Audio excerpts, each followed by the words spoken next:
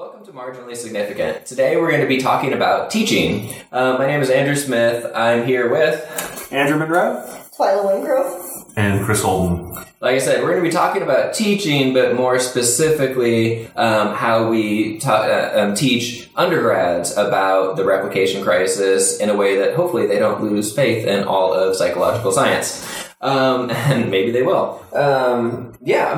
That's kind of what we're talking about, right? So how do we talk to students? And we can talk about, I mentioned before, grads and undergrads, but we can, graduate students and undergrad students, but we can talk about both. But, how do we talk to them about the replication crisis and the fact that a lot of the stuff, especially in some of our areas, social psychology, doesn't typically, on average, we got a 50-50 shot that any given study is going to replicate, right? And so how do we talk about that, and how do we tell them about the replication crisis, yet then go on to lecture about all of these studies and what they should, think, and how, but we're empirically based on shaky, crappy, research. How do we do that? Or how do you guys do that? I know how I do it, but how do you guys do that? Yeah, I'm still figuring that out. Well, I was going to say, I think grad students so far that I've interacted with seem to be more receptive to it. That could just be a product of the classes that I teach. Even in my personality psych class, I get into the basics of what good science is and how we derive hypotheses and what it means to do an experimental method. But I don't think most people go into my class thinking that that's what personality psychology is going to be. So it could just be a factor of that. But I think one way to frame it, and one way I try and talk about it when I give broader talks about this, is this is an opportunity. And we've had paradigm shifts before. We'll have paradigm shifts in the future. We moved from, Galilean physics to Newtonian physics or whatever, So I think you can do a little bit of that. But my experience has been that grad students and maybe faculty and, broader interest folks seem to be more on board, and undergrads aren't quite sure of what it means. And maybe I'm just doing a bad job too. I don't know. I don't think I'm doing a very good job. I think I do a great job with the controversial stuff. Mm-hmm. I don't think I do a good job with open science and replication in my senior level classes, because the way I've structured the courses is I assume they've already taken methods, they've already taken a lab course, and so they've heard it already. And so I bring it up fleetingly instead of focusing on it. And I don't know if that's useful. I don't think they're at the stage where fleeting reminders are sufficient. Yeah. So the most common thing that comes up for me is the Zimbardo controversy, because of the nature of the classes that I teach. Mm-hmm. And so I do bring that up, and I talk about I lecture about the controversy, but I don't assign readings. And usually they're still surprised that they're processing that they should we not trust the Zimbardo study? Right. And so it's a very introductory level, and I don't devote much time to it. And so I'm always, at the end of every semester, I'm I should work that in better. Yeah. And I don't. Yeah, I think building off that idea of fleeting reminders, if it is at that level, and I'm guilty of doing the same thing, I'll say, there's this study, but it doesn't quite replicate, or the effects aren't quite as large as what we saw before. And I think the students have a hard time with that because they see me as an authority figure, and they see the people doing the research as an authority figure. So there's this appeal to authority, and as much as I try, I'm not good at breaking down that wall of me being the professor and them being the students.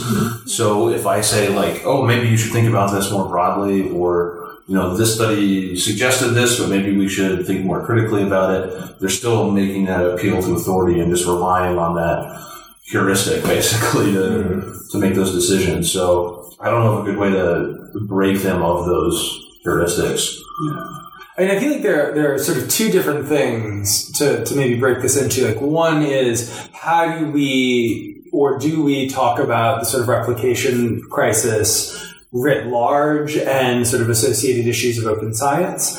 And then the other related question is, how do we talk about specific studies that may or may not replicate? And I feel like it might be important to sort of separate those two things out. Yeah. Because on the former, on the first question, so in my social psych class, I just for the first time reformatted my social psych class in a long time. And what I did is I always start out with methods before we get to any of the findings. And so now in my methods slides, I spend about a day talking about replication crisis. I talk about like perverse incentives in publishing. I talk about Stoppel, and then I talk about open science, and I talk about like how science is advancing. And so I actually just did this lecture today, and it was crazy fun. Like we went through, like we did 538's p-hacking exercise, and so we talk a lot about p-hacking. Historically, I never enjoy these first lectures on methods in social psych because I find it to be like pretty dull. But this is the first time I've enjoyed teaching methods in social psych in a while, because it has that open science, replication, all of that is really woven in.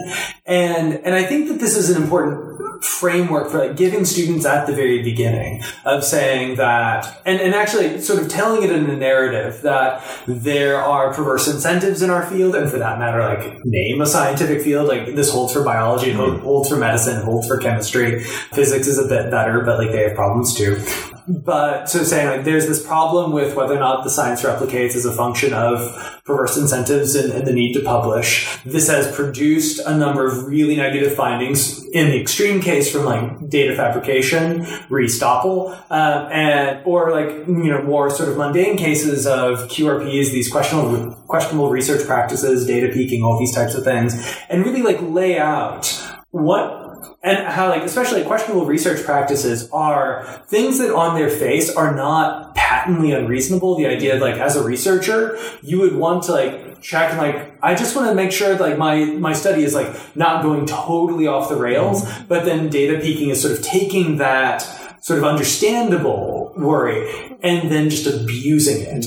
P-hacking is the same thing. Like taking things that could be in, like, really small doses, reasonable things to do to sort of be careful about the way that you think about your experiments, and then just like abusing the crap out of them to like pull out findings that you want. So talking about that and then saying, but like that has been a problem, that still is a problem. Psychology is sort of unique in that we are very openly and transparently wrestling with this problem and trying to move forward. And then like really sort of ending on, here are the things our science is doing in order to get better. And I think that like that arc really speaks to students that things weren't going so well, major problems, we're trying to make progress, and then to say like a lot of what we're going to talk about is like we'll talk about sort of what we think is reliable, where there are data or where there are questions about whether or not this finding replicates.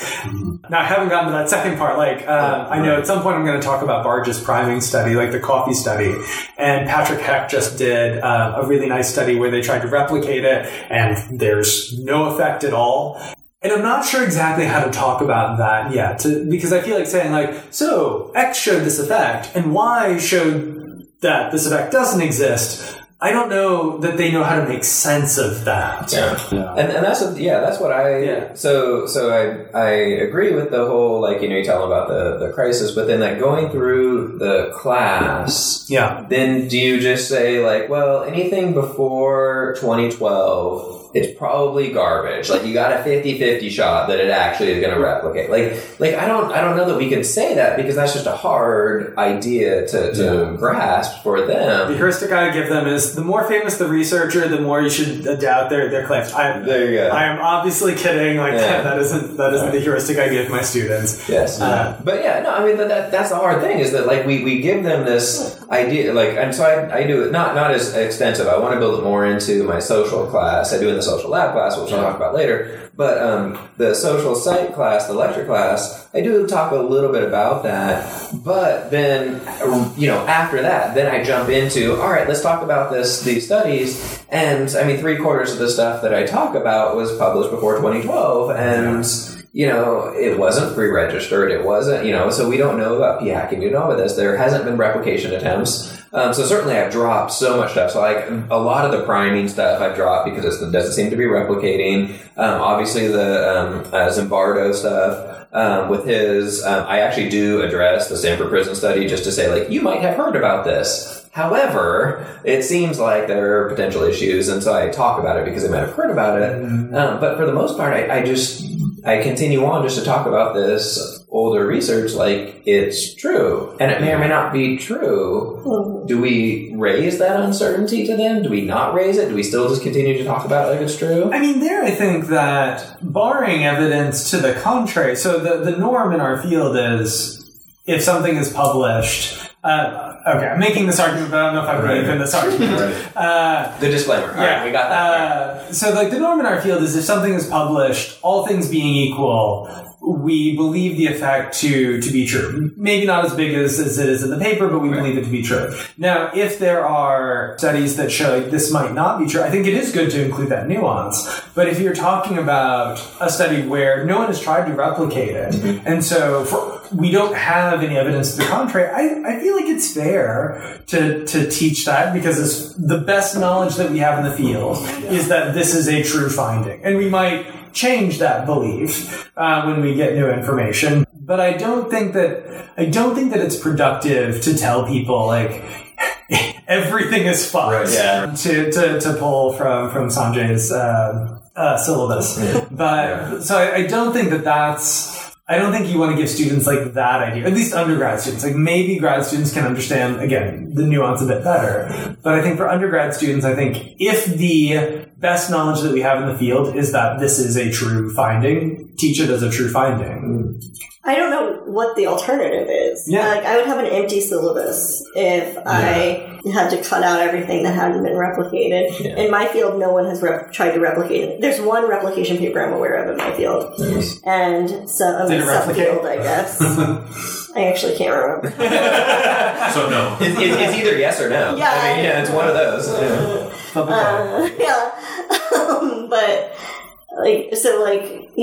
my entire syllabus would go out the window. Yeah. I mean, I guess I could teach everything as an open question. Yeah. Like, what do we think about this? But I think you have to go to a philosophy department. Yeah, I would have no sense of direction if I didn't give the published research the benefit of the doubt. So one thing I found helpful in that, and I might sound like a hypocrite saying this because I just said I didn't do a good job with undergrads, but one thing I have found helpful in terms of how do you frame it to them? How do you make sure that they're thinking about it? And how can we make sure we don't have an empty syllabus? Is I say things like, all that this is just returning to the core principles of science. And most folks were taught the scientific method and can rattle off a version of it, because they were taught it in, elementary or primary school. So I think if you give them that anchor, which we can talk about maybe whether or not that's a good way to describe it, but you give them that anchor and say, like, look, you already know this stuff, and you already know some basics of critical thinking. Just use that. Just use that to interpret these findings. And I think when I start talking about, okay, these are the core principles of science, and then this is what open science is suggesting, i.e. transparency, sharing of information, it's really easy to see how those things port in. And then you don't have to go as far as to say, you might still want to say it, but you could say, like, here's a study, and it was done before 2011. Take it with a grain of salt. Take it critically. And that way you can still talk about some of those things. And I think a lot of those things resonate with people. A lot of those foundational studies that are now not replicating are resonating, and that could be a foot in the door to get them to think about the broader implications of what it might mean. Yeah, I guess, I try to teach any topic that I'm teaching as an idea more than a fact. Right. Mm-hmm. And so I try to bring that critical eye. But then I know that students don't necessarily hear the idea piece. They hear the, what do I have to memorize? Yeah, right. Yeah. And so there's always that disconnect that sometimes it can't push through. Yeah, kind of building off that, like, I like teaching the social lab class because the way that I have that structured is basically I start off by talking about the replication crisis because, again, this is supposed to be like, methods 2.0 basically. Yeah. And so we talk about the replication crisis and we talk about how it's important to be able to replicate these studies, and there might be reasons why they might not replicate even if they're published, and so on and so forth. And then we go throughout the semester, and then we run 2 studies, and we actually or attempt to replicate other studies. But one of the things that's interesting is I always start off in the beginning of the semester, and I talk about like, okay, here's this study, and they found X finding. All right, this was 20 years later. So-and-so people, they tried to replicate it, and they had, let's say, like 3 times as many participants, so a good sample size, and it didn't replicate. Why might it have not replicated? And so it's a discussion, and so they get into small groups, and they talk about it and come up with ideas. And they always do a good job of coming up with ideas of like, times have changed, and maybe they use slightly different measures, and do this. But what's funny is they never come up with the idea of, maybe the original study is garbage. Maybe the original study did not find, or they found that it was a fluke. Maybe it was just like they ran 20 studies and published the one. They never come up with that of maybe that original study was wrong. Yeah. And I kind of want to get them to that point. I mean, I do. I talk about that. I bring that up. And I want to say, like, remember, it could be that this is a problem, but I don't want to harp on that too much. Yeah. That then later on, every study that I talk about, they're like, well, that could be wrong. That could be wrong. That could be wrong. And it's like, well, that's true, but, But I think this is why, like, the broader frame... So 2 responses. I think this is why the broader frame at the very beginning is so important to talk about how studies that we thought were true, like, turned out not to be true. To, like, add that degree of skepticism. So one thing we want from our students in our classes is to teach them how to be discerning and careful consumers of information. So I think like that, like, it might not be true, it might not be true, it may not be all that bad, because then you can push on that in the same way and say, okay, that might not be true, tell me why. Like, why do you think that that's not true? And then if you can't come up with like a good justification for that, and I mean, maybe they can, but if you can't, then I think that really forces them to think critically about like, what would undermine a study's credibility? Like, are there methodological assumptions? Are there theoretical assumptions? Are there methodological problems or statistical issues that undercut a study? So I think that starting, and this is why I guess I'm in the thick of it. Sorry. This is why like I'm so excited to start with this frame, and then hopefully like carry that through, so that as we're going through, they sort of have this idea of challenging the accepted wisdom is okay, but then like you have to generate a challenge to it. And I should say like none of like the open science things that I added to my slides are my own. I should thank like academic Twitter for like I posted a tweet and I got wonderful responses back, and like the fact that I was able to add all this open science stuff to my lectures, really like that's entirely the generosity of people on academic Twitter. So thank you, academic Twitter. That's what makes it open science though too, right? Yeah. Like we're sharing these materials and data. So it seems like the gist is yes, teach undergrads about it. Yeah, I think if you frame it properly. Yeah. I mean, I will say also, in terms of undergrads and grad students, almost like without exception, whenever I talk about this stuff, they all say like, well, yeah, that's obvious, right? Like when I talk about like, best practices and open science and all this sort of stuff. Yeah. I mean, it's so interesting because like, I almost have trouble explaining some of the questionable research practices. Right. Because like, this isn't what we learned in research methods. Yeah, because they're like, well, obviously, nobody would do that. Right, PHAC, you don't do that, right? You have a hypothesis, you test your own hypothesis, not, hey, we collect data and run 85 analyses and present the one that we worked. think, that worked, And so it's just interesting that sometimes it's almost hard to explain to them, like, why this is a problem, because they're so on board with, like, well, obviously you shouldn't do that. So, I mean, to give them credit, I haven't had trouble convincing them that this is the right thing to do. Yeah. Do you all have a threshold for when do you cut something out of your lecture entirely? So when you say this particular finding is so flawed,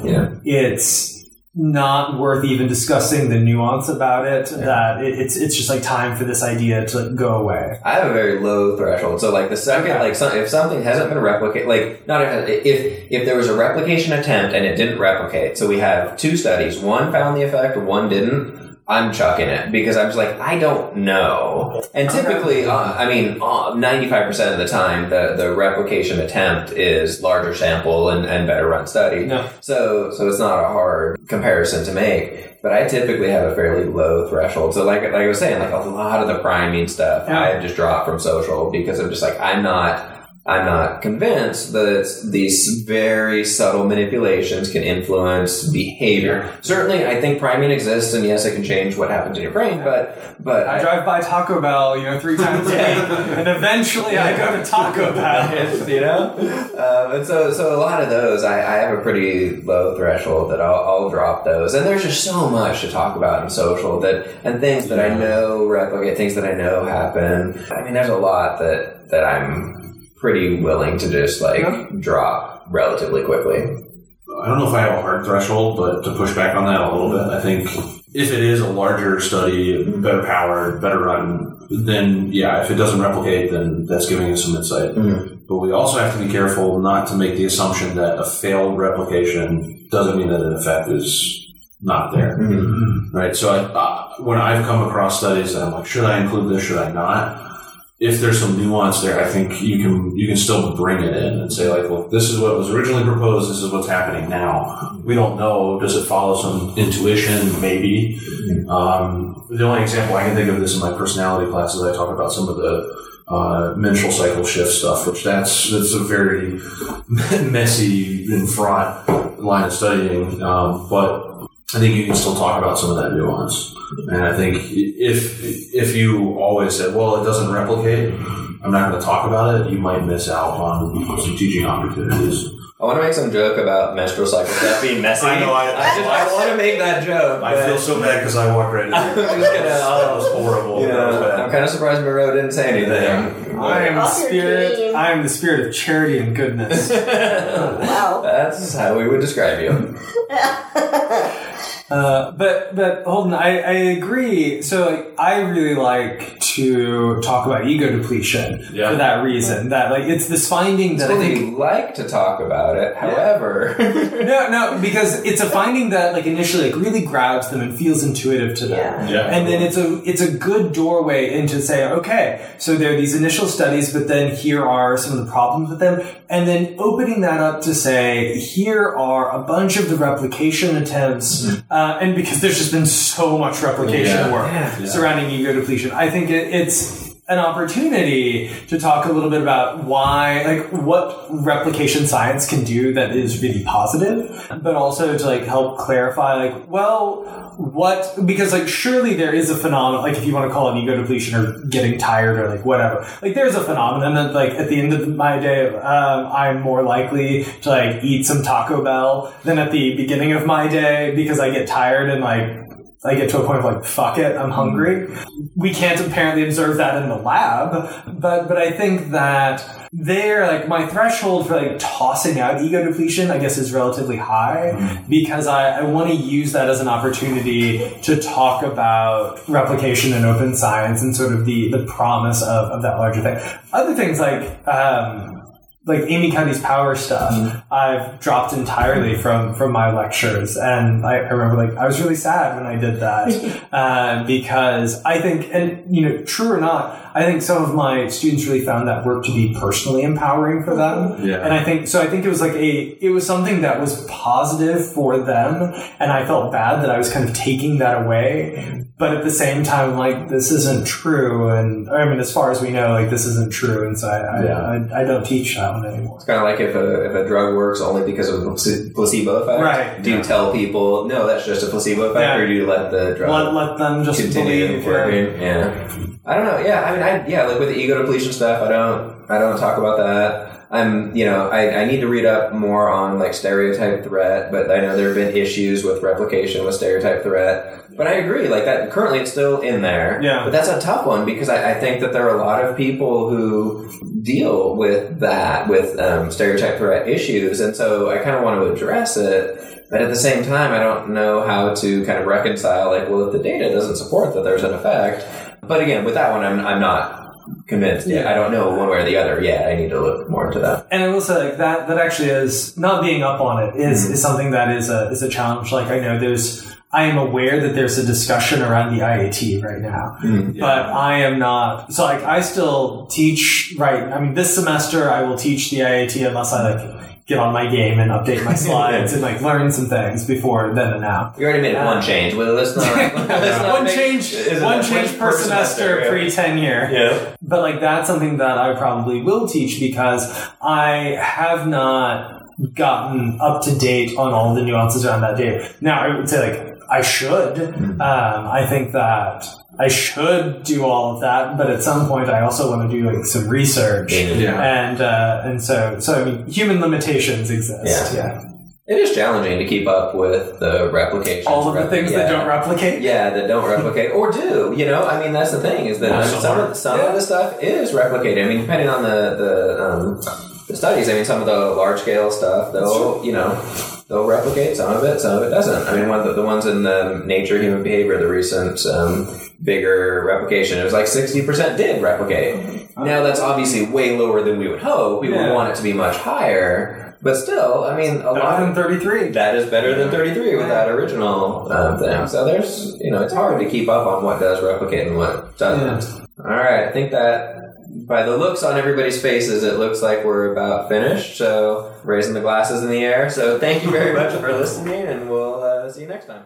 Thank you for listening to Marginally Significant. We'd love to hear if you have comments, questions, or any feedback about today's episode. You can message us on Twitter at marginallysig. Our email address is marginallysig@gmail.com, and there's a contact form on our website, which is marginallysig.com. However you contact us, we'll be sure to reply. If you're interested in supporting the show, we'd also love getting reviews on iTunes, Spotify, or whatever platform you use to listen to podcasts. And finally, you can post about the show on Twitter, Facebook, or any other social media platform that you use. However you support the show, we really appreciate it. Thanks again for listening, and we'll talk to you next time.